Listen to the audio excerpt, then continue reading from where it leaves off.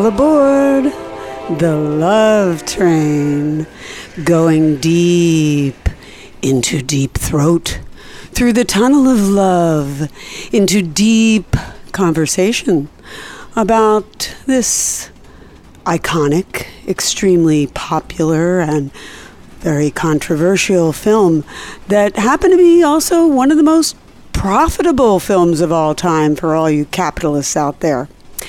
And for all you film buffs that like stories, it has one. A funny story about a sexually frustrated woman whose psychiatrist discovers that her clitoris is located in her throat and offers to help her find it with his dick. Hey, it's a comedy, it's a fantasy, and it is a hardcore movie that was showing in 1973 and actually had a lot more story than any other porn film before, and helped to spark the sexual revolution, created porno chic, and became really a household name. It served, you might recall if you're old enough, as the code term for the informant in the Watergate break-in that exposed President Richard Nixon for the common criminal that he was. That's right, Tricky Dick really tried hard to close down Deep Throat. He was a Quaker after all, but Deep Throat closed down Tricky Dick. So it's kind of a cultural phenomenon, and like I said, very controversial. We've been hearing about the controversies. Actually, I've always heard about the controversies, mostly due to the life story of its star, which also became a household name, Linda Lovelace, and the amazing job she did in the film, and the tragic abuse that she suffered from her husband, Chuck Traynor. I think most people say that she did suffer abuse from him, but a lot of the other stuff that she talked about, well, it's disputed, we're not sure, but she did get very involved with the anti-porn feminist movement, although she then posed for Leg Show and seemed to re-embrace her erotic career. Lots of controversy just in Linda Lovelace alone. And then there was the legal controversy, the obscenity trials that Deep Throat went through. And that was pretty intense, very bad for the people in the film, but also it was supported by Hollywood stars like Jack Nicholson, like Warren Beatty, in the days before Hollywood kind of turned down its nose at porn, you could say, when there was an understanding, I think, that, hey, it's all movies. I mean, whether you have sex or you simulate sex, it's actors in movies. Now, some of you might recall that I broadcast live from a play about this, and Max, Captain Max, hello there, Captain Max. Hello there, remember Dr. we Susie. broadcast from we did the Deep Throat sex scandal at the Zephyr Theater back in 2013, and that was to a great degree based on Harry Ream's point of view.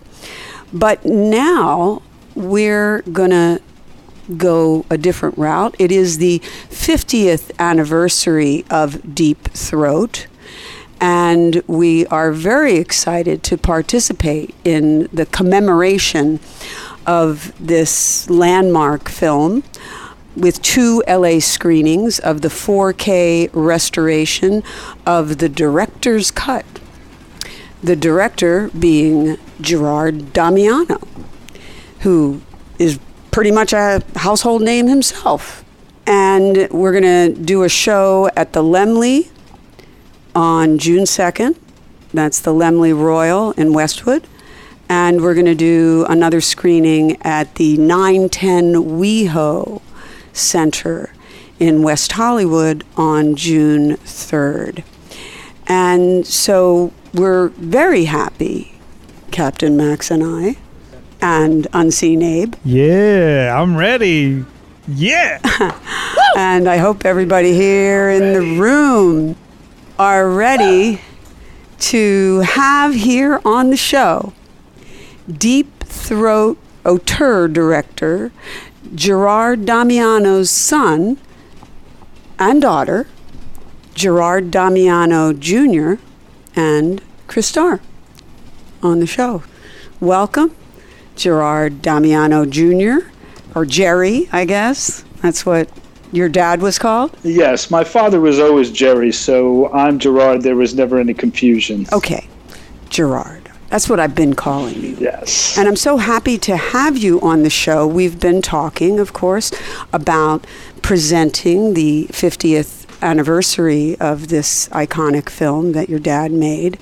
It does have its controversies, of course, but it's an incredible historic film. And I'm excited to be part of the presentation in LA. We're going to have talk-back sessions after each screening with some stars and some experts, and I'm really thrilled to be a moderator and to have you here on the show to talk about what it was like to grow up with the king of porn, who made the most iconic porn movie and one of the most iconic movies of all time. Well, thank you for having me here. My sister and I are very happy to be in California on the tail end of our world tour for the 50th anniversary of Deep Throat.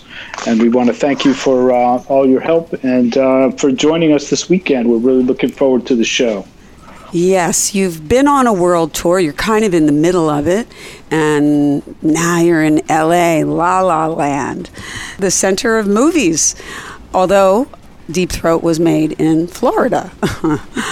And we'll talk about that. But first of all, let's just talk about growing up with Jerry as your dad, Gerard Damiano Sr., who interestingly didn't start in porn or in the mob. He was a hairdresser, which reminds me a little of Warren Beatty in Shampoo, maybe, and a nice Catholic guy with a wife and 2 kids. You and your sister were the kids. So what was that like that you can remember? Well, where to begin? I do remember my childhood vividly.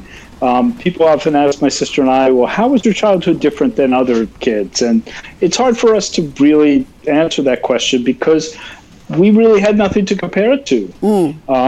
Our father was a filmmaker, and we were well aware of that, even as small children. He was very passionate about what he did, and we were proud of that. Yeah. Now, we knew that he made films for grown-ups, so we were never subjected to hardcore sex as kids. We couldn't see his movies, but we knew he made movies, and he always tried to involve us as much as he could in that when he was location scouting or shooting exteriors or shooting non-sex scenes, he would love to have us on the set or come out on location, and that's what brought us to Miami in 1972 during the filming of Deep Throat. Right, 1972 in Miami. Let's kind of set the scene. I think there was like a Super Bowl going on. Well, actually, yes. The Miami Dolphins, that were a new team at the time, had an undefeated season and were in the Super Bowl. And my father and his crew took advantage of that. So on that Super Bowl Sunday, they shot the exteriors out on the streets of Miami because it was dead quiet. Everybody was home watching the game. So they were able to shoot the scenes where Linda and Dolly are walking together over the bridge. You know, my father and his crew actually didn't have the budget for dolly tracks to do the dolly shot tracking along with them. So they actually used his car and, put it in neutral, and the cameraman was sitting inside, and my father and Harry Reams were behind pushing it to get that shot. Meanwhile, everybody in Miami was indoors watching TV. So I think it's important to note that. People might not understand why, but the reason being that it was semi-legal back then, and your dad and everybody wanted to do it when maybe there wouldn't be a lot of people around. Well, semi-legal, yes. Deep Throat came out at a time when the laws were changing regarding obscenity, pornography. Certainly what they were filming out on the streets of Miami was not anything illegal, Right. although they might not have had a permit. Oh, okay. And that's always an issue with independent films, or back then underground, or just low budget films in general. Sometimes people feel it's better to beg forgiveness than ask permission first, or they don't have the money to pay all those fees. They just want to grab a quick shot spontaneously. But I don't think that had much to do with it. It's just they were able to do the shot without a lot of interference, without a lot of noise. There wasn't a lot of cars on the street on that day. But also at that time, hardly anybody was making real movies with stories, with porn. They were making loops for people to look at in what they call bookstores. Yes, well, that's very true. Although there was, a industry of sexploitation films, films that often had very strong sexual themes, adult themes, but never really showed penetration. Yeah. They were sex movies basically without the sex in them.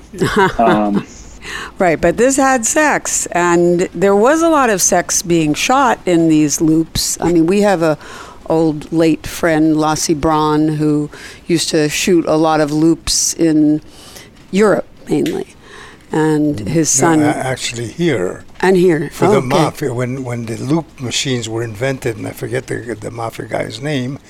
Lassie did the first loops. Okay, and they were very comical and very hot and sexy too. Like Camille Paglia said, sex is a comedy, not a tragedy. For the most part, though there are tragedies, we're going to get to the tragedies soon, but there's a lot more comedy in sex, and people enjoy it for the most part, not always. But this was a very enjoyable film. It was not Anna Karenina, but it was funny, and it had a plot, and very hardcore, and created this phenomenon. They called it porno chic, where middle-class regular people that now are very anti-porn and censor us all the time. They have jobs at YouTube, and they program the bots that censor us. But in any case, at that time, this window of time, all these celebrities were embracing Deep Throat, like Truman Capote, Jack Nicholson, Johnny Carson, Frank Sinatra. But I'm getting ahead of myself. Back to 1972 in Florida with this couple, Chuck and Linda. Tell us about them. Well, Chuck and Linda came to New York looking for work in around 1971, and that's when they met my father. Now, Chuck and Linda were married. He was his manager and presented himself as such. He came into my father's office and he did all the talking. And my father at the time was looking for people to perform in I wouldn't call it a loop, but they were shooting inserts. Because my father had made a number of films, and now the laws were changing a bit. Now, his films were softcore. Oh. These were, again, exploitation films, you would call them, because there was a lot of sex, but you couldn't really see the penetration. So because, the laws had started to shift, and now there was a market for, hardcore films in New York. And when I say there was a market, there's a fine line. Now, all films are protected under the First Amendment, freedom of expression, unless they're considered to be obscene, because the First Amendment does not cover obscenity.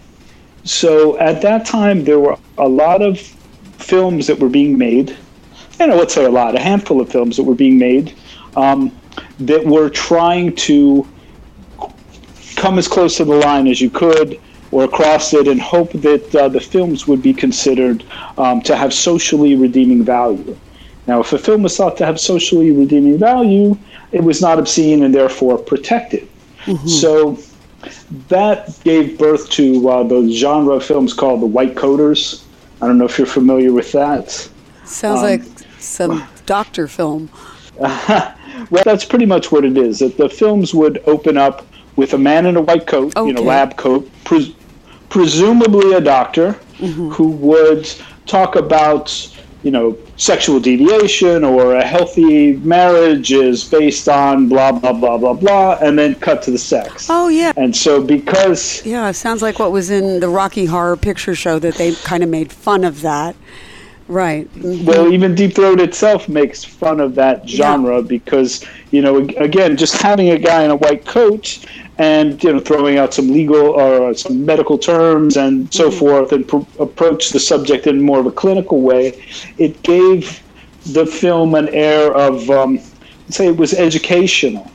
Or, even as a medical film, it could, help and heal, save your marriage, like that. So there were a number of films being shot in that way that were then considered to have that, again, socially redeeming value and weren't busted. Wow, I could have had a job doing that if I was around back then.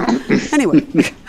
Yes, exactly. So so when my father met Chuck and Linda, they actually had come up, up to his office looking for work. And so my father, looked at Linda. He was really charmed by her just sweetness. He really thought that she was very different than what later would be, the stereotype of a porn star. Yeah. He thought that she looked like the girl next door. So he hired her to perform in the shot, to perform the scene. And he told me this was like on a Tuesday and they were filming on a Thursday. So he told Linda and Chuck to come back on Thursday and, to do the scene. And so they actually had put together kind of a little spoof on the white coat or a little, doctor and nurse scene. And Harry Reeves, who would later, play in Deep Throat, was there. And when they started to get into the scene, and when I say the scene, this isn't an actual film. This was just a sex scene, basically, with costume. Linda dressed as a nurse. Harry Reeves was ailing, and she was there to heal him. And so in that, while they were filming, when she started to go down on him, my father yelled, "Cut! Stop the camera."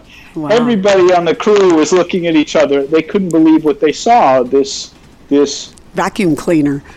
Petite, timid, relatively shy young woman was just doing a disappearing act with Harry Reeves' member, and they couldn't believe it. So my father said, "Cut, cut, cut." Said, "I don't want to throw this away on this other film, this one loop. I can make a whole movie about this." And so he went home, and on the drive home, going across the 59th Street Bridge back to Queens, he got the inspiration for Deep Throat. He went home and wrote it over the weekend and then brought it back into the office on Monday morning and pitched it to the producers of Damiano Films. Wow. And history was begun. So your sister is in the room. Hello, F.D.R. Hello, everyone. Hello. Hi. Welcome. Hi there. To the Love Train, F.D.R. We're going through the tunnel of love, deep talk about Deep Throat. How do I sound? Do I sound okay? Yeah, you sound good. Perfect. Good. All right, so what's it like to be the daughter of Jerry Damiano and the sister of Gerard? Yes, well, like Gerard said, we didn't really know any different. Our childhood was just ordinary for us. It was just another day at the office for our dad. We just got to, rub elbows with the stars and the celebrities. And I just remember as a kid being on set and having like the women, the porn stars, like brushing my hair and playing with makeup, and it was just fun for a little girl. I was like 7 years old. Again, like Gerard said, we were never exposed to any hardcore sex, so we knew something for the adults was happening, and we wanted to know what that was, but we just knew that it was something that we weren't allowed to see. Right, and you seem to have grown up fairly, I don't know, I hesitate to use the word normal. I'm not sure if you're normal, but certainly you're a very, I'm not going to say average either, but certainly not someone that you would think was born into porn. Sure. Well, I think when I became a teenager and started to, like, pique my sexuality, it wasn't something, information that I gave to people willingly. Like, I didn't say, hey, guess what? My dad is the king of porn. It was something that I wanted, not that we were embarrassed or ashamed. I just wanted people to get to know me for who I was and get to, them to become friends with me for me and not because I was the daughter of. So it was almost like I had this alter ego personality that it was just me. I was just, Chris Starr. And so then later on, once I became friends with people and created a trust with them, then it came out, hey, guess what? Or somebody would say to them, do you know who they are? Or do you really know who their dad was? And it kind of came out that way. It wasn't information that I, was readily available. But when people found out, they thought it was cool, and they liked me for who I was. And then also because I was the daughter and then the son of Gerard Damiano. Well, good for you, because it is challenging, I think, to grow up as the son and daughter of any kind of Hollywood people, movie people, certainly of porn movie people. And in fact, I think there are support groups for that sort of thing. If you're the children of porn people, you can go to a support group. But you were probably ahead of that time. So you had to work it out for yourselves, and you both seem to have worked it out. Sure. Well, I have my own career. I became a massage therapist and a sound healer, and I was a performance artist, and I did aerial acrobatics. So I just became my own person. I was, never did anything porn or never became a stripper or anything like that, even though, Although you are in the healing arts and massage. I'm in the healing arts, right. And but I never took my clothes off to do that. Well, I actually had a long career in porn. Oh. I grew up on the set. I grew up on the set with my dad. I learned filmmaking, by his side, and I always just, kind of took for granted that I would follow in his footsteps and make movies too. Now, but by the time I was, old enough to then start working on my own, I worked as a PA and assistant to the director with my father. Late at the end of his career, he made films for Italian producers. And I had lived in Italy by that time and learned to speak Italian fluently, so I was able to translate, his direction to the actors and actresses and like that. But then when I started, writing and directing myself, this is when the advent of videotape happened, and there was a real gold rush at that time, and a lot of productions happening. So I worked on, quite a few films. There was a lot of work in New York at that time. So I worked in what I would call the art director / boom man school of filmmaking, and that these were low budget productions. Everybody on a small production is doing, multiple roles. And so I would hold a boom during the filming, so when cameras were rolling, but as soon as the director would yell cut, I'd drop the boom and then be on the next set painting the background, painting the scenery, making the set, and then it was time to roll, pick up the boom. So I was always working. It's either, while we're rolling or getting ready for the next take. So I did then write, direct, edit a number of films. I worked for Vidway in New York when Heather Hunter was just started to make films, so I made a number of films with her. And, after a while I got a little disillusioned, not with the content of the films, but just with the quality. Because now films were being made so quickly and so cheaply. Right. My father at the time, this was at the end of his career, he was getting disillusioned as well, because he had shot 35 millimeter films, and it shot for a week or more, and with relatively large budgets and talented cast and crew. He made The Devil and Miss Jones and different movies that had even more of a plot and acting chops. Yeah, so it was hard for him to go back to shoot these really low budget productions, which we all at the time called one day wonders, because you literally shoot a whole movie in a day. It is funny how it's gone back to that now, basically when things went to video, and then especially with the internet. It started with loops, then it went into real movies, and then it's sort of back to loops now. Or not loops, but clips. Yes, so, after that, I still worked on other productions for a while, but, it took some of the fun out of it because, again, not that I ever had a problem with the subject matter itself, it was just the quality I feel of the production at the end. It's like, and of course, having worked with my dad and worked on productions where people were really excited to work with him and felt like this was a milestone in their careers to work on a film with him, and they took it all seriously, and then by the late 80s, mid 90s, there was a full adult film industry that didn't exist when my father first started making films. I mean, there wasn't, you couldn't have a career as a porn star. He was a pioneer, yeah. Yeah, later that became a thing. But then it was, actors, actresses that were really extending what they could do with acting, by having sex on camera, staying in character, doing their lines and like that.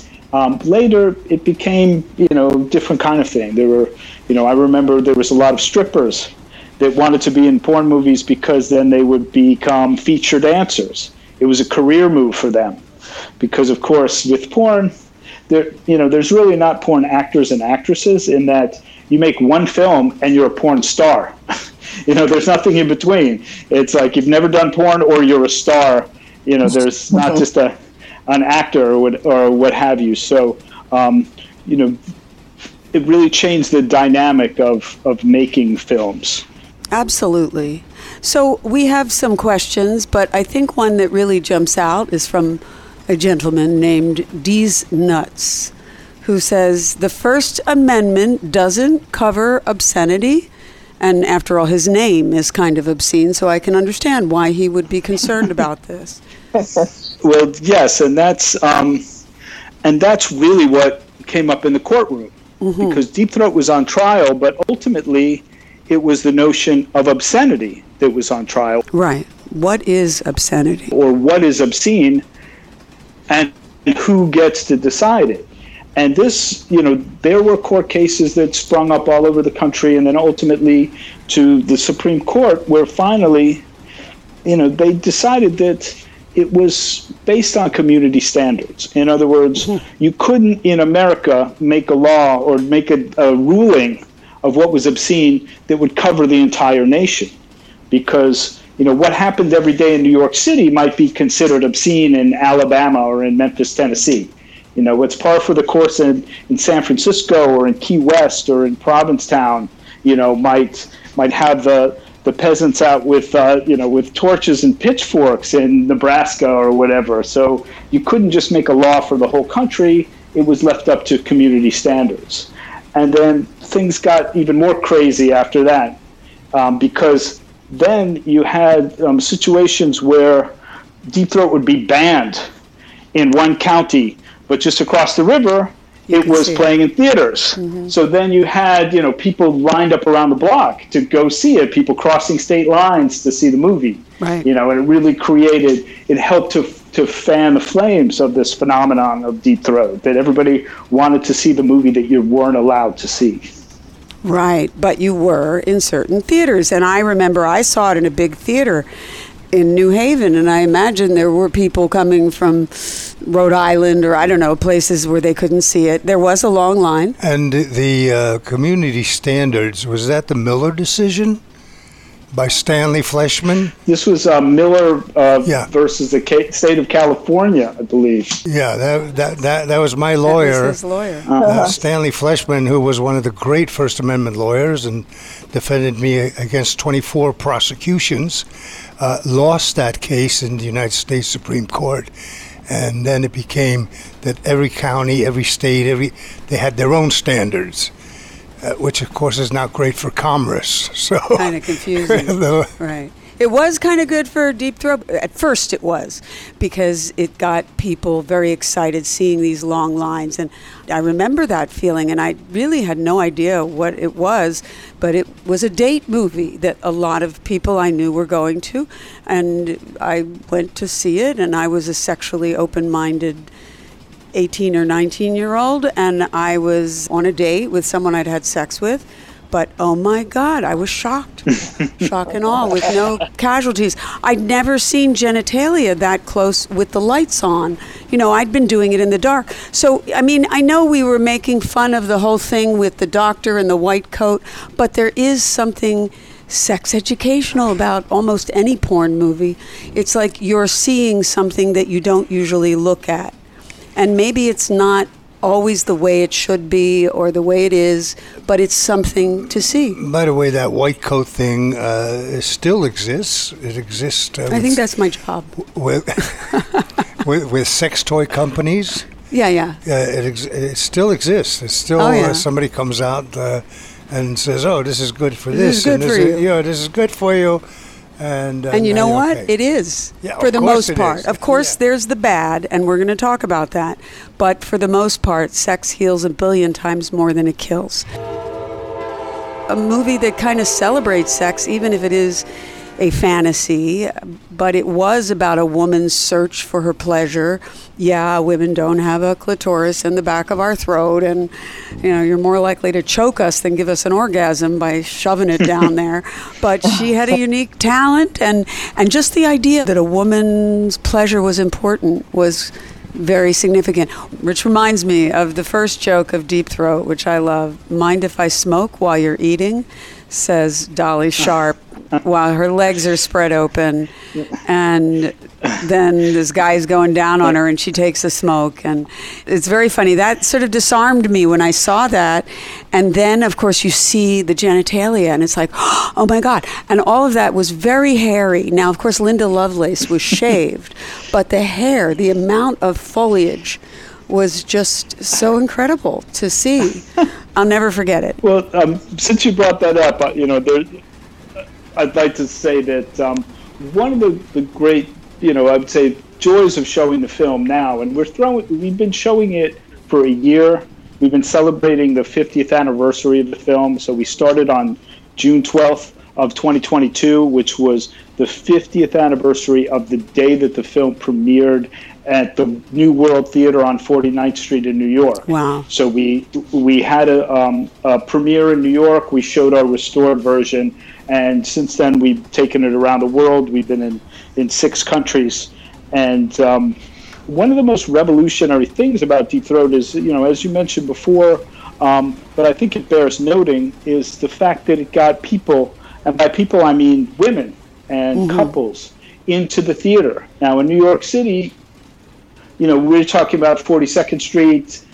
People might be familiar with the series The Deuce. We would have said 40 Deuce, or Times Square area, which was like the red light district. Right. It wasn't the white coats; it was the raincoats. Yes, exactly. The raincoat crowd, and women wouldn't feel comfortable going there alone. No, of course prior not. to the release of Deep Throat. And so suddenly it was a date film, as you yourself said. You went on the date. So couples were going to the theaters and so forth, and seeing a film, an adult film, in a communal setting, which was very novel, which was very new in 1972, and now 50 years later, it still is new, because most porn is consumed, on a smartphone under the covers, or a couple or whatever group, and like that. But to just go out in public. And you never knew if, maybe there'd be a celebrity in the audience, or maybe you see your teacher or the postman, or you never knew who you would run into, but you would watch the movie together if a joke landed, everybody would laugh and like that. It's very different than just watching something on your own. Yes. And so we were very, my sister and I, in traveling and showing this film, we thought that our father would be proud to know that a lot of those corny jokes from 50 years ago were still landing. People laugh and thought that was hilarious. Yeah. That line, do you mind if I love that. smoke while you're eating? Still gets a laugh. Now, when we were in Italy, we, had subtitle version. So when it was first shown in Italy, we were at the Cinema Ritrovato Festival in Bologna, which was, again, an honor. Our father would have been honored because this is a world festival of film restoration and film preservation. Right. So this is, the best films, not only from around the world, but from throughout history. It's a week long, but they show films all summer long in the main piazza. And we showed the film alongside Nanook of the North that was celebrating its 100th anniversary. And they showed Singing in the Rain and Nosferatu with the full Bologna Symphony Orchestra playing the score live. And they showed Deep Throat. Wow. So, again, our father would have loved that because he was someone who was so passionate about film and filmmaking, and to just be on the same program with all those great, great films, and to be showing his film to people that really appreciate cinema and are really focused on the preservation of film, and not just movies, but actual film, because, things are different now with digital. Totally. But when you were shooting on film, a film is almost like having a puppy or something in that it requires a lot of attention. Yes. You can't just, shoot a film and then, shove it under your bed. It needs to be preserved, nurtured, climate control, humidity, the humidity has to be at a certain, 35% to 50%, and like that, and you have to maintain it. Otherwise, the film starts to deteriorate. So, when we showed the film in Bologna and, they added subtitles, we saw that the joke didn't really come across in Italian. My sister and I both speak Italian, but the way they translated, "Do you mind if I smoke while you're eating?" was, "Do you mind if I smoke while you continue?" Oh. And we were looking at each other like, that's not funny. No. So we showed the film again in Italy, but this time, we were able to get different subtitles and then start to get into the subtitle, file and start to edit it and fix it. So we were trying to fix this. So we changed it back to, "Do you mind if I smoke while you're eating?" But in Italy, again, no laugh. Because in Italy, they don't use that expression. So if you say, "while I'm eating," they don't say like "eating me out" or "eating you out" or like that. For cunnilingus. It's like cannibalism to them, while you're eating. Oh, no. So, no, again, nobody laughs. So, we tried different variations, which, again, it was lost in translation due to the culture. Yeah, that's... Now, finally, we showed the film in Torino as guests of the National Museum of Cinema, which, again, we were honored in Italy just to be, recognized with our father's film as a cinema. Great. And we were brought there by the founder of the Fish and Chips Festival. Now, fish and chips in Italy, we didn't realize, is a euphemism. Is that for some reason, they use the symbol of the fish to mean penis, and potato as vagina. Ooh. How that came about, I have no idea. But it was then suggested to us when we were in Torino, again, trying to tweak the subtitles so that they were more true to what our father's intention was, that they recommended that we change the line to be, "Do you mind if I smoke while you lick my potato?" Okay. And so, which is way out there. I mean, we tried it, and again, it still didn't quite get Yeah, left. And, usually lick a potato. Some things just don't translate. That's true for any film, I think, or any kind of language translation. You got problems with that. But one thing that I realized in seeing it again recently, because I'm looking at it now since we're going to be doing these panels afterwards, is I always wondered where Justice Clarence Thomas, I should say Injustice, but I don't want to get too political right now, but I always wondered where he got this idea of pubic hair on the Coke can that was said over and over again at his hearings with Anita Hill. He said, who put pubic hair on the Coke can? I thought, where does that come from? Where possibly? But then she said he was a fan of Long Dong Silver. And now I realize he must have been a fan of Deep Throat, because there's a scene in which a guy pours Coca-Cola on his and her pubic region. She, of course, is shaved, so it wouldn't be her pubic hair, but his pubic hair could have gotten on the Coke can. And it's this whole scene, and I realized this is in Justice Clarence Thomas's mind. Maybe all the time. Quite a interesting scene that is, where they're drinking it out of this long tube like it is some sort of medical procedure. We're talking about women, and in many ways this was a breakthrough for women, especially women like myself who were feminists back then, but kind of pro-sex feminists. I was into Betty Dodson. I read her book, and that's how I learned how to have an orgasm, is through reading a book by Betty Dodson. But there was another wing of feminism that was just coming up, and it was very anti-porn, and I would even say anti-sex. Andrea Dworkin and Catherine McKinnon were leaders, and Linda Lovelace got involved with them. And Linda had a problematic life. She was a big star. She seems like she had a lot of wonderful moments in her life when you look at pictures of her, when you look at her in films or news. But she was beaten. She was abused by her husband, who she was also very involved with.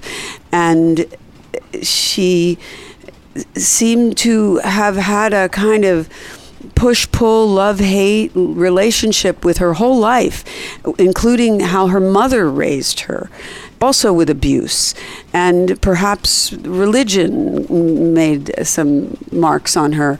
But certainly she was a problematic character. It wasn't really her fault. It was just, this was her destiny. She never said abuse occurred by anybody involved with the staff or the cast of Deep Throat, but there is a lot of controversy in relation to that film, since it is what made her famous. And she joined forces with Catherine McKinnon, wrote this book, Ordeal, and spoke out against porn in general. Yes, well, Linda Lovelace's story is a very complex and complicated one, and she definitely had a rough go of it, by all accounts. That her abuse was really at the hands of her husband, more of a case of domestic abuse. And for many people that aren't familiar with the whole story, it's very easy to point a finger at pornography. You know, people like to pin it all on porn. None of this would have happened to her, you know, had she not been involved in porn. But actually, they want to pin it on porn. They want to discredit porn and all the good that it's done for couples, men, women, and humanity, in essence. Anything that we can blame porn for, they love to do. Well, some people are very uncomfortable with sex in general and their own sexuality in particular. So, you know, anything with sex in it gets people riled up. But in Linda's particular case, it was very easy for people to jump to conclusions when they heard the stories of abuse. And they immediately thought, well, of course, she was abused because she didn't want to be in porn and she was beaten to force her to make the film. When actually her true story was the opposite of that, is that when she met my father, you know, what she brought to the production was the sex, not just the sex, her technique, but her attitude about it. She was such a free spirit. She was so sex positive, you know, and if you see interviews with her at the time or read what she had to say at the time, she was talking about sexual freedom and sexual liberation and freedom from guilt. and all of those things.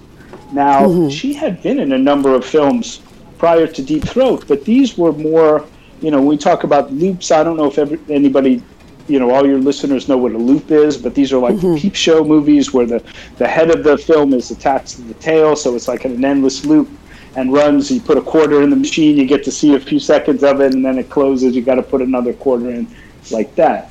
So loops were actually made from, stag films, they were called, these little silent movies. Now, she had made a bunch of those with her husband with acts far more heinous than anything that you would see in Deep Throat. So when she met my father, she had been prostituted by her husband and, abused tremendously, and by all accounts.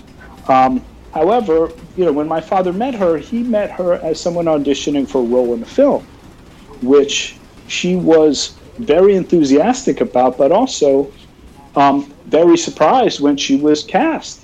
Because my father, again, he saw what she could do, and it wasn't just the clinical technique. It was, from this very sweet, charming, innocent young woman who it was like, the librarian who, you don't realize till she takes her glasses off, kind of thing.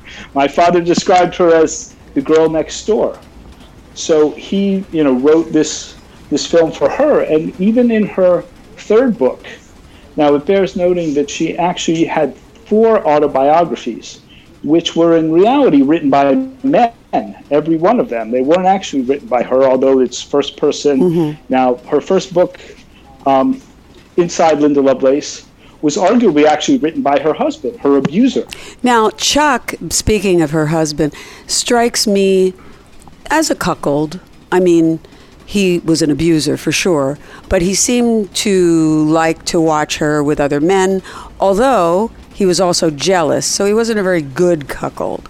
And there's nothing wrong with being a cuckold, the kind of guy that might like to watch his girlfriend or wife with another man, but be cool about it. Don't blame the woman, and certainly don't be an abuser about it.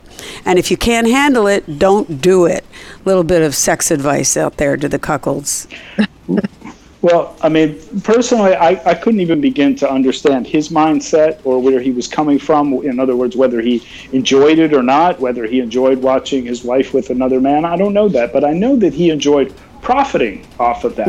And that came out later. Yeah. This was something that my father, the crew, they didn't know the history of Chuck and Linda. They knew here was the star of the movie with her manager. And she was very happy to be there. Yeah. The thing that most people jump on, again, when I say most people that haven't seen the film but heard some of the stories of abuse, they jump to the conclusion that, again, she didn't want to do the movie and, she had a gun held to her head to force her. That's not true. Right. What happened on the set of Deep Throat was that, again, Linda was perfectly comfortable with the sex. It was the acting that she had to take time with, because she'd never really been in a big production, and now she's the star of the show. But she writes in her book, Ordeal, which, accounts the horrors of her marriage with Chuck. But she really never says anything bad about my father or about the crew, because she found a safe space on the set of Deep Throat. Actually, she did. Yeah. Because there's always, when you're working on a production, and even though it was a small, relatively low budget, you're still always 8 people in the room, okay? You still got an entire crew from, the sound man to, continuity person, etc. She was never really alone. The abuse that she suffered during the shoot was only behind closed and locked doors at the hand of her husband. And it wasn't because she didn't want to do the film. On the contrary, it was because she was having too much fun with it. Now, he was there. Yeah, that's why I say he was kind of a jealous cuckold. Yeah. And yes, I think it is important to say, and you've read all the books, I've read here and there, but she never says she was abused on the set. It's always by her husband. He did have a gun, but it's not like he held a gun to her head to make her do the movie. No, and, as for the gun, what happened between, a man and wife behind closed doors, who knows? We can only guess. but there was never an actual gun on the set. No one on the crew ever saw a gun or threats or any of that. Well, that's true. You don't know what actually happened, but that is what she said in one of her books, that he did that. So. Yeah, but I mean, it didn't happen out in the open. And again, that's what people jump to that conclusion, as if the entire crew was conspiring to abuse this woman and record it. Yes, that's not the story of Deep Throat at all. No, that's not but as Max said, that is what people will grab if they are anti-porn. They will grab this woman's story of abuse at the hand of her husband, and they will say that it's the fault of porn, and that's why we shouldn't have porn.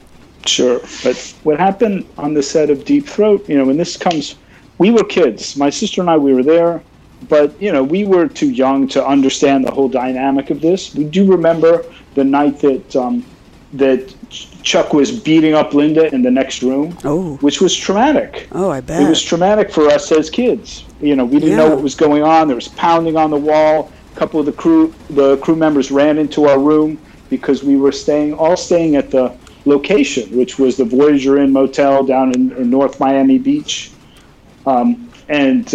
So they came in and tried to break the door down between the two rooms, at which point, our mother took us out of there. This is the middle of the night. Took us out of there. There was a little diner that was part of the hotel complex, and we went in there. So, we didn't know what was going on. It was only years later, when I was old enough, that my father told me the story about what happened. And after that night, Linda came to him and said, "I'm not going to be able to do the big scene. My husband is so jealous. He's not going to let me do it. I don't know what I'm going to do." And he said, "Well, we'll think of something." And so what he did was, they gave Chuck a mission. They said, "We're running out of film stock. We need somebody to go across town and get some film." So they sent Chuck away. And as soon as he was gone, she was able to relax and do the scene. Now, her husband, she said, he's so jealous. He was jealous of Harry Reeves because she kind of had a crush on him. And, he was a handsome guy and really charming and really funny. But also, and this is my opinion, just knowing all the facts of what happened, I think he was jealous because she was getting out from under his control. Sure. Because when she came to Miami, she was the star of the movie. He was just in the way. And so everybody was focused on her. They were asking him to, please step back, please, stand aside. And I think he was getting jealous because of that. Now, after the film was over and became this huge success, she was catapulted into stardom. No one on the crew, my father, nobody dreamed what a success this movie would be. And it was unprecedented. Linda became the first porn star ever. Shortly, a few months later, there's Marilyn Chambers, but still, this was all brand new. Right. And so, with that celebrity... And then later, Annie Sprinkle, our friend Annie, who was actually your dad's girlfriend for a while. Yes, we love Annie. Yeah, that's a whole story in and of itself, and that's related to Deep Throat as well. Yeah, I lived with Annie Sprinkle in a beautiful villa on top of an Italian mountain, the magical mountain of San Felice Cielo. Now that sounds like a fantasy. Yes, Max has lived a great fantasy life in a way, and he's also from Italy, so there's a lot in common there. But I want to address something that I see that people are talking about in the chat, because I think this is something everyone can relate to, which we mentioned almost in passing, which is that nowadays everybody watches porn on a little phone with someone they're going to have sex with or by themselves. And this was a different kind of experience. And this one gentleman here, Hybrid Bonobo, who called in before, maybe I'm too young, but the idea of watching people fuck as part of a large audience instead of alone or with just a sexual partner seems strange. A bunch of people together, likely very sexually aroused, but not getting off, sounds like almost an orgy. Seems very sexually frustrating. But then I know porn theaters used to be a thing too. And let me tell you, Hybrid Bonobo, it doesn't have to be frustrating. It's like foreplay. it's like a date in which you go out and you do things and then you have sex later. And one of the things you do is you watch people having sex on a screen. And no, you don't sit there and have sex during the movie. By the way, that happens during regular movies. That people might have sex during the movie. The masturbating. Well, yeah, that's true too. But porn is blamed. That's a whole other thing, that people do have sex in the movies anyway. But I think what he's saying is the strangeness of this experience of watching porn in a large group with people who aren't having sex with you. And I, as a sex therapist, think it's a great experience for us to share some level of communal sexuality. And I personally don't want to have sex with everybody in the room, too many cooties. But I like the idea of us having this communal experience where we're all getting this sex image, and it's a different experience for the modern generation. It only happened actually for a few years in history, and those were these years in the 70s, really. Then things went to video, and it was back into your private home. And yes, of course, sex for the most part should be private, although there's a part of me that wants to go back to the Roman orgies. But certainly watching sex shouldn't be something that should only be private. Well, the wonderful thing that's happened through the technology and through the work of your father and through the work of a lot of the revolutionary sexualists is that now everybody makes porn films. Well, yeah. Everybody's doing something in their house with their phones, on their phones, and it's wonderful, and it's great. It's wonderful. Yeah, it is a great thing that everybody can do it. You can all make your own porn film and watch yourself. It's a great thing. But it's a different thing. It's different than real film. Like you say, the film was something you need to nurture and take care of, and it's different than a communal experience of watching in a movie theater, which in general is going out of style. Now, by the way, we're going to have this communal experience in a movie theater. Yes. And even though it's the end of masturbation month, or you could say the climax, do not masturbate at the Laemmle, okay? Yeah, really, please don't. Okay, but do it later. Consider it foreplay. So this was a period of time, an interesting period. The sexual revolution was certainly at the center of it. Porno chic and the Watergate hearings were going on right afterwards, which is why they called the informer Deep Throat. It's just an amazing vortex surrounding this film. You know what I think is really funny? Having been doing this work for many years, by the way, the F.D.R, which I used to publish back in the 70s, was a great supporter of your dad and the film and behind the green, all of it, you know. We are a bunch of great perverts and journalists. But one of the things that we always talk about, what is porn? And after many years of thinking about it, porn is when there's a camera there. Yeah. Otherwise, we're doing the same. We're doing it without the cameras. And now you don't even need a camera; you just need a phone. It's exciting to be part of this history, and we're going to do the first show at the Laemmle, and that's in Westwood. And do I understand that a very famous porn star is going to be there?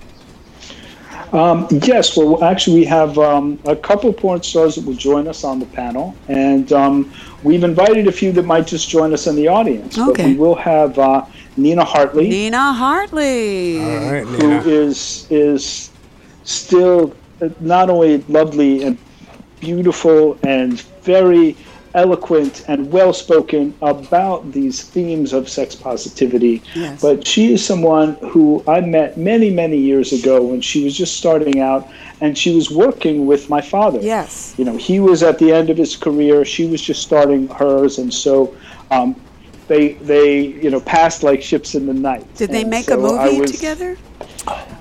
They made, I believe, 5 movies together. Any names you remember? Yes, they're very memorable names. Okay. One of the films that, and I worked on all these films because this happened again at the end of my father's career. So this was when he had moved out to California and was shooting these shot-on-video features. Now, because he was who he was able to hold out for a little more money. So he wasn't shooting one-day wonders per se, but still he might have had 3 days. to shoot 2 movies, okay? Or he'd shoot a movie and they cut it up into 2 pieces and release it as part 1 and part 2. So one of the films that I worked on was called Young Girls in Tight Jeans and Deep Trouble was the title. And that was the first, I believe, that Nina Hartley played in. Now, this was originally titled Catholic High School Girls in Tight Jeans and Deep Trouble. But, back then, and even now, people were so afraid of getting busted that you couldn't even use the word teen in the title or in the film. Enough to say 18 and over, okay? Right. But you couldn't even allude to, so they had to change the title to be Young Girls, okay, which was legal. Barely legal.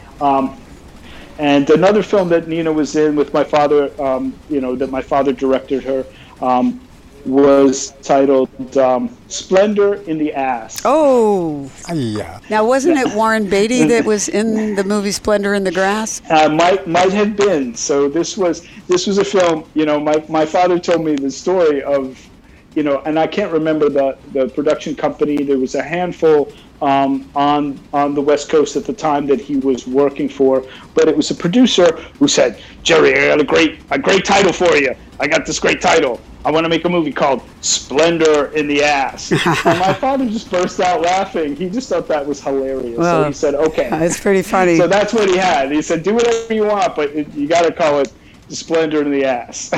He did have some great titles there. So.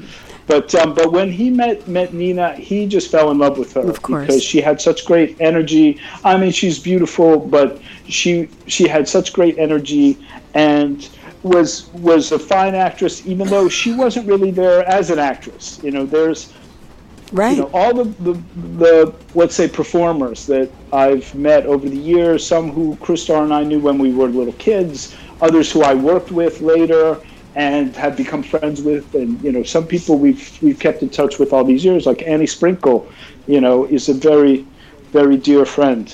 But they really fall into 2 categories, and that is the actors, the actresses that studied acting, that aspire to be actors, and that again, like say Georgina Spelvin, who had a full career. She was on Broadway, off Broadway, she was a dancer. She had a lot of experience before she pushed the limits of what she could do as an actress by being in Devil and Miss Jones and some other adult films where she actually had sex, but had sex in character as part of her role. And Dolly Sharp, who was in the beginning, she's the Mind If I Smoke When You're Eating actress in Deep Throat. She had been a Broadway performer before. Oh, she has a long and rich history. She had been in Hollywood movies. She, and was contracted to the studios. She was on Ed Sullivan's show. Wow. She was, a violinist, and a dancer, and very disciplined and very professional. Helen Wood was her name. Yes, Helen Wood. So that's one category. But then the other category is people like Nina Hartley. Yeah. Who like sex. Were just so turned on by the idea of having sex in front of the camera. People who are exhibitionists, who are really in it for the sex. There's actor like Jamie Gillis, for example, who was one of the most powerful actors of the golden age of porn, male actors, but he really did it for the thrill. I mean, yes, he was a good actor too, but that was his lifestyle. There were then, like Annie Sprinkle is another example where she never really considered herself an actress, although she did act and perform, have to deliver lines and so forth, but she was turned on by the idea of being in adult films. So Nina will be joining us, and also someone who I would say comes from the other camp, Herschel Savage, who he's an actor of the golden age of porn. Debbie Does Dallas. Yes, who was in Debbie Does Dallas, who was in a handful of movies with my father. He really liked Herschel because he was a fine actor, because this was somebody who studied acting. I mean, he studied with Uta Hagen and studied with Stella Adler, and these are names that actors take seriously. And I don't think he set out to be a porn star, but he was at the right place at the right time, and he was getting work. And if you have the right attitude, what could be better than that? You're having sex with beautiful women and getting paid for it. And so Herschel Savage will be joining us at the Lemley as well. I'm glad that that's all coming together. And so the Lemley should be very exciting on June 2nd, Friday night. Get there 9:30ish. The screening starts at 10, right? Yes, there'll be a red carpet, and so we'd love for everybody to join us in front of the theater before showtime. Enjoy the show, and then stay for the talk back, and you'll get to hear from Nina Hartley, Herschel Savage, my sister, and myself in person. And me. You better stay for the talk back, y'all. And, of course, to be moderated. That's where I'm going to get up there and try to moderate these radical porn people. I'm going to be in my white coat.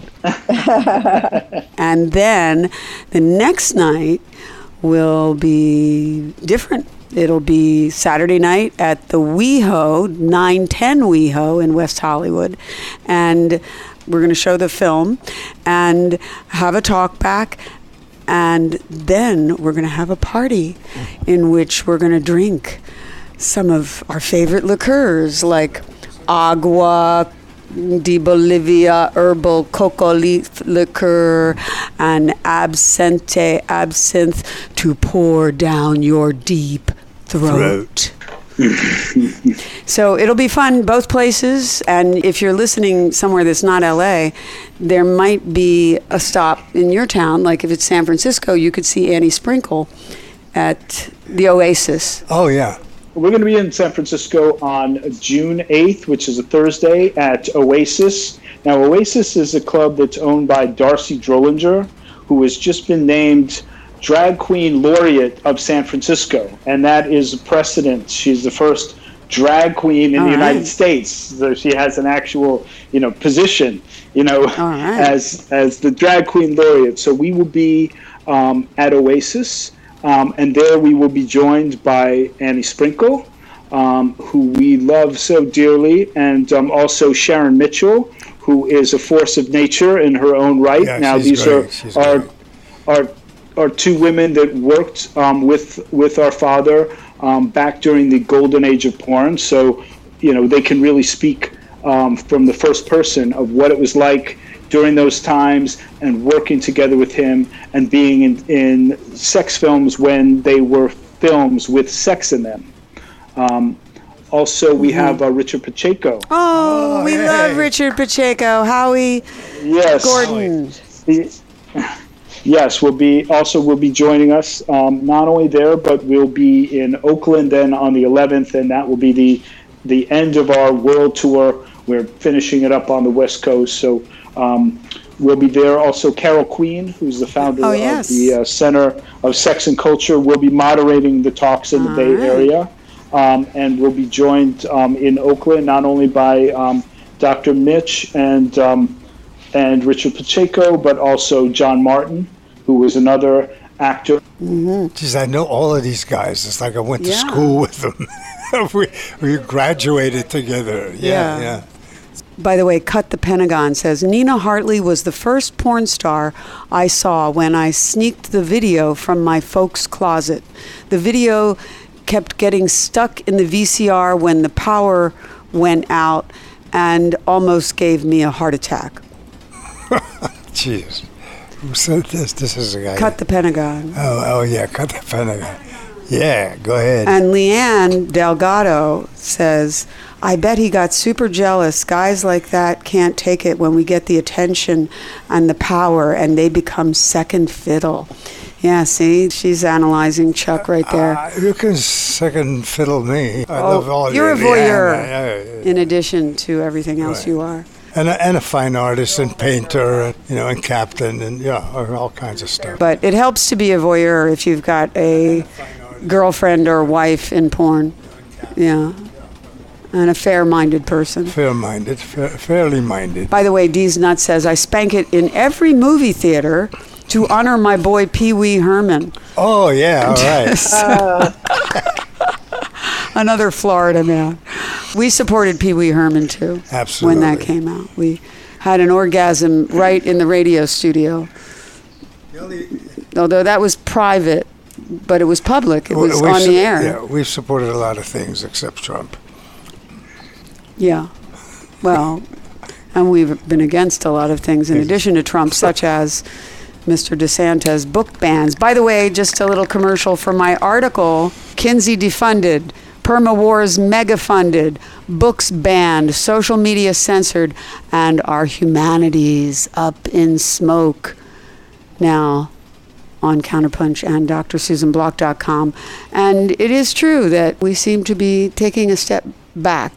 We're regressing. We're also going to have another actor in the audience from very straight films. Oh, that's right. Yeah. Barry Miller is going to join us at the WeHo, I think. Mm-hmm, at the WeHo. And so Barry Miller was one of the stars of Saturday Night Fever. He's the friend of John Travolta that jumped off the bridge. Right. Mm-hmm. And then he played Lenny Bruce in the movie of that name, and he played Jerry Rubin in the Chicago 7 movie, the old one, and a lot of other movies. And he's quite a character. He's going to be there tomorrow. He's a big fan of your dad's. Big fan, yes. And he actually was present at the Jack Nicholson and Warren Beatty party. He crashed the party, and a woman came up to him and said, "Who are you?" Oh. And he said, "Well, I just wanted to support what you guys were doing." And he had $10 on him. Oh, okay. And he says, "And I'd like to donate this money." Oh, I didn't hear this whole story. Yeah, and then the woman said, "Oh, yeah, come on in." Okay. And so this was a party to support Deep Throat. Yeah, and basically, the legal battles. The legal battles that were going on. So we are excited to step into history. And it's 90% good. There's some bad. There's controversy. There's bad memories. It's always good to acknowledge the bad and try to be better. Speaking of which, I guess you've had some protests and you've had some cold feet with respect to your tour, Gerard? Yes, well, I mean, some of the shows were hard to get, especially here on the West Coast, because, there's a lot of misunderstanding and misinformation about the film, especially by people who haven't seen it and aren't familiar with the whole story.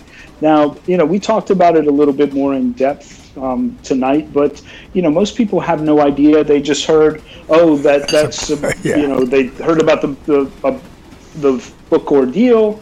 They hear Deep Throat and they think, that's the movie where the woman got raped. And of course, that's not Deep Throat at all. But yes, Linda Lovelace's story is a complex one, and one that doesn't really, fit in a meme or a tweet. So, there are people that we did have some shows and it got canceled at the last moment.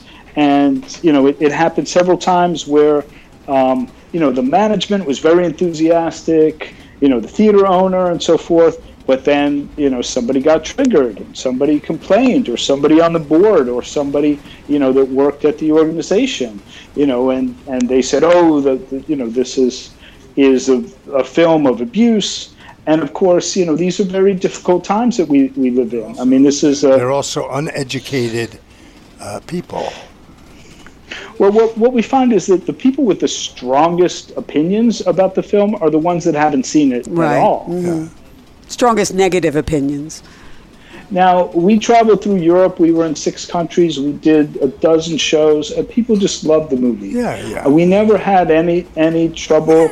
There are people that ask about Linda, and we're happy to tell, give our father's perspective, because we were all very close, and we knew Linda and Chuck when we were kids, so we can speak, from that experience, but also we can talk from our parents' perspective, because this wasn't just, one night. We grew up with this, so we heard their stories for years and years, for our whole lives. So we're able to share that, but we never had any trouble. except in Vancouver, British Columbia, which was a real surprise for me because I'd never been to Canada, and I always thought that Canadians were our kinder, gentler cousins to the north, where everybody doesn't have a gun. But boy, people think, certain communities have different sort of standards, but really there's different people in that community, and some of them might be against this and organize. The funny part is a community, and everybody has their own community. But when I look at the statistics of who watches and listens to the shows, there are people from all over the world. Absolutely. And they all have the same problems. Mm-hmm. And they're all looking at different pussies.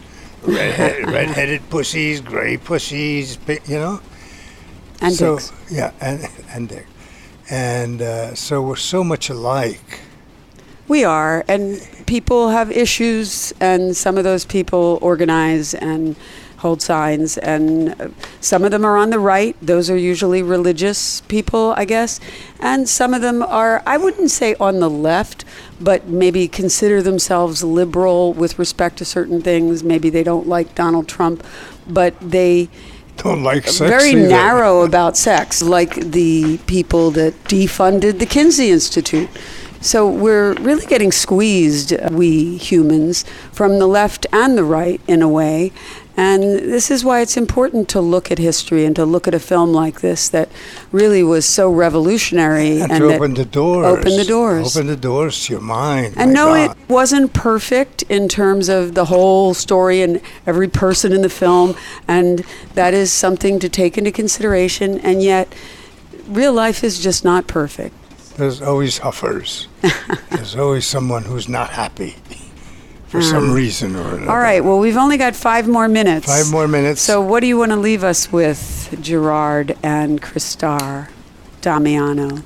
Well, I'll turn it over to my sister. But before, there's just a couple of notes that we need to hit before we say goodbye. And that is, first, to get all the information about our shows, visit us at DamianoFilms.com. Absolutely. And go to the events page, and we're putting all the ticket links and all the details and pictures of the panelists and all the information there. So please come, and I hope that everyone will come out and join us in Los Angeles next weekend.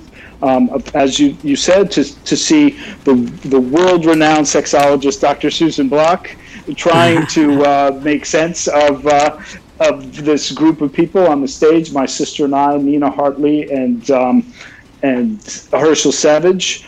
I think I'll have a whip. That sounds like it could be fun, especially the next night, which is Saturday the 3rd at 9:10 WeHo. Right. And we do social media. So if anybody's out there on Instagram, please come and join us. Follow us at Deep Throat Movie. And then we're on Twitter and Facebook at Deep Throat Film.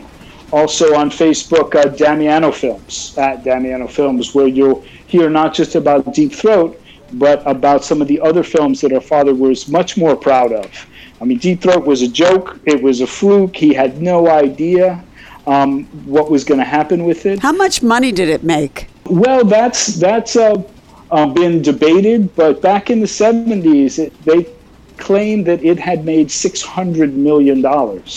And that was in 1970s money. The last time I read about it, it's almost $1 billion. Wow. And how much did it cost? Well, it was made for $24,000. Now, our father never saw the profits from that film, which was, something that troubled him to the end of his life, and also, caused a lot of, tension and misunderstanding because, people all thought we were rich when we were kids because they just read in the paper that, box office, records were shattered and the highest grossing film and all of this stuff.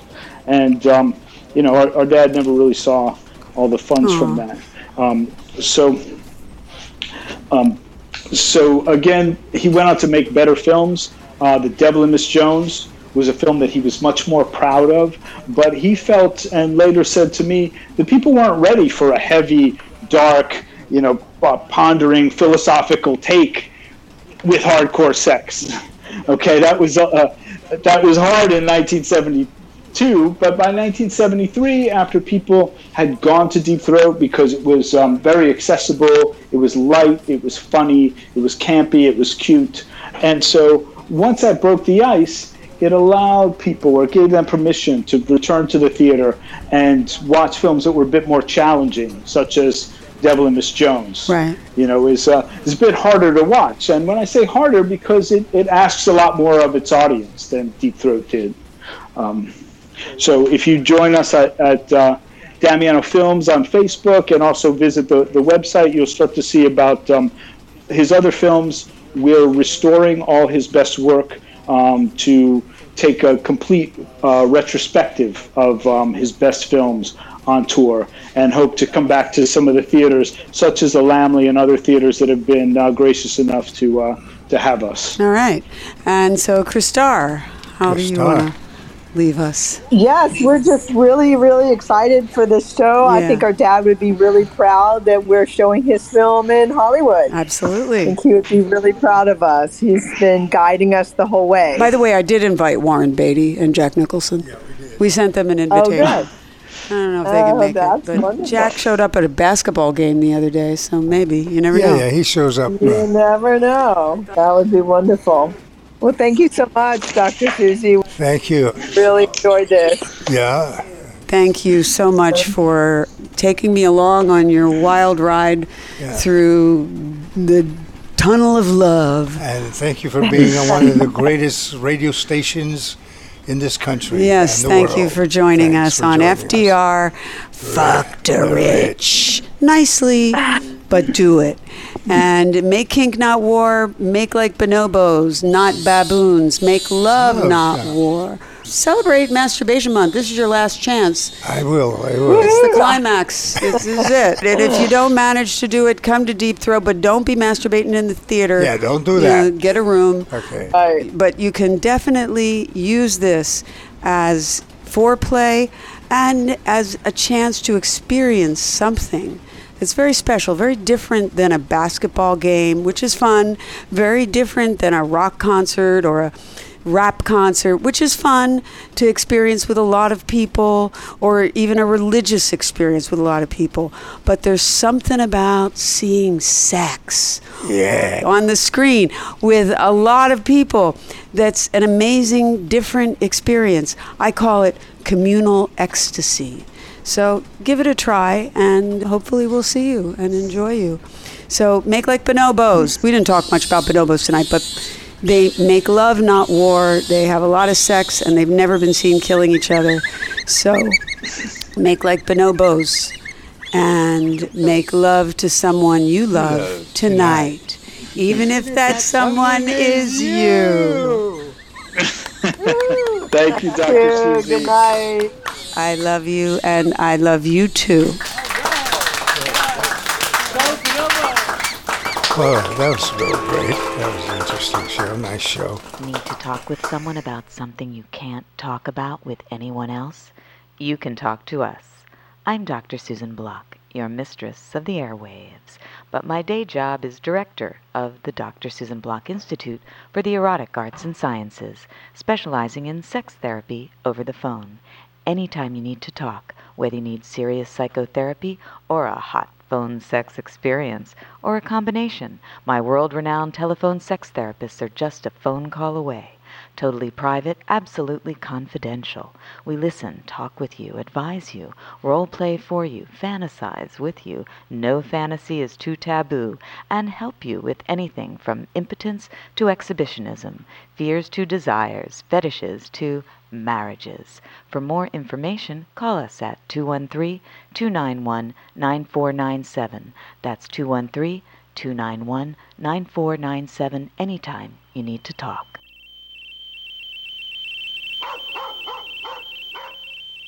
You're listening to Radio Susie One on the World Wide Web.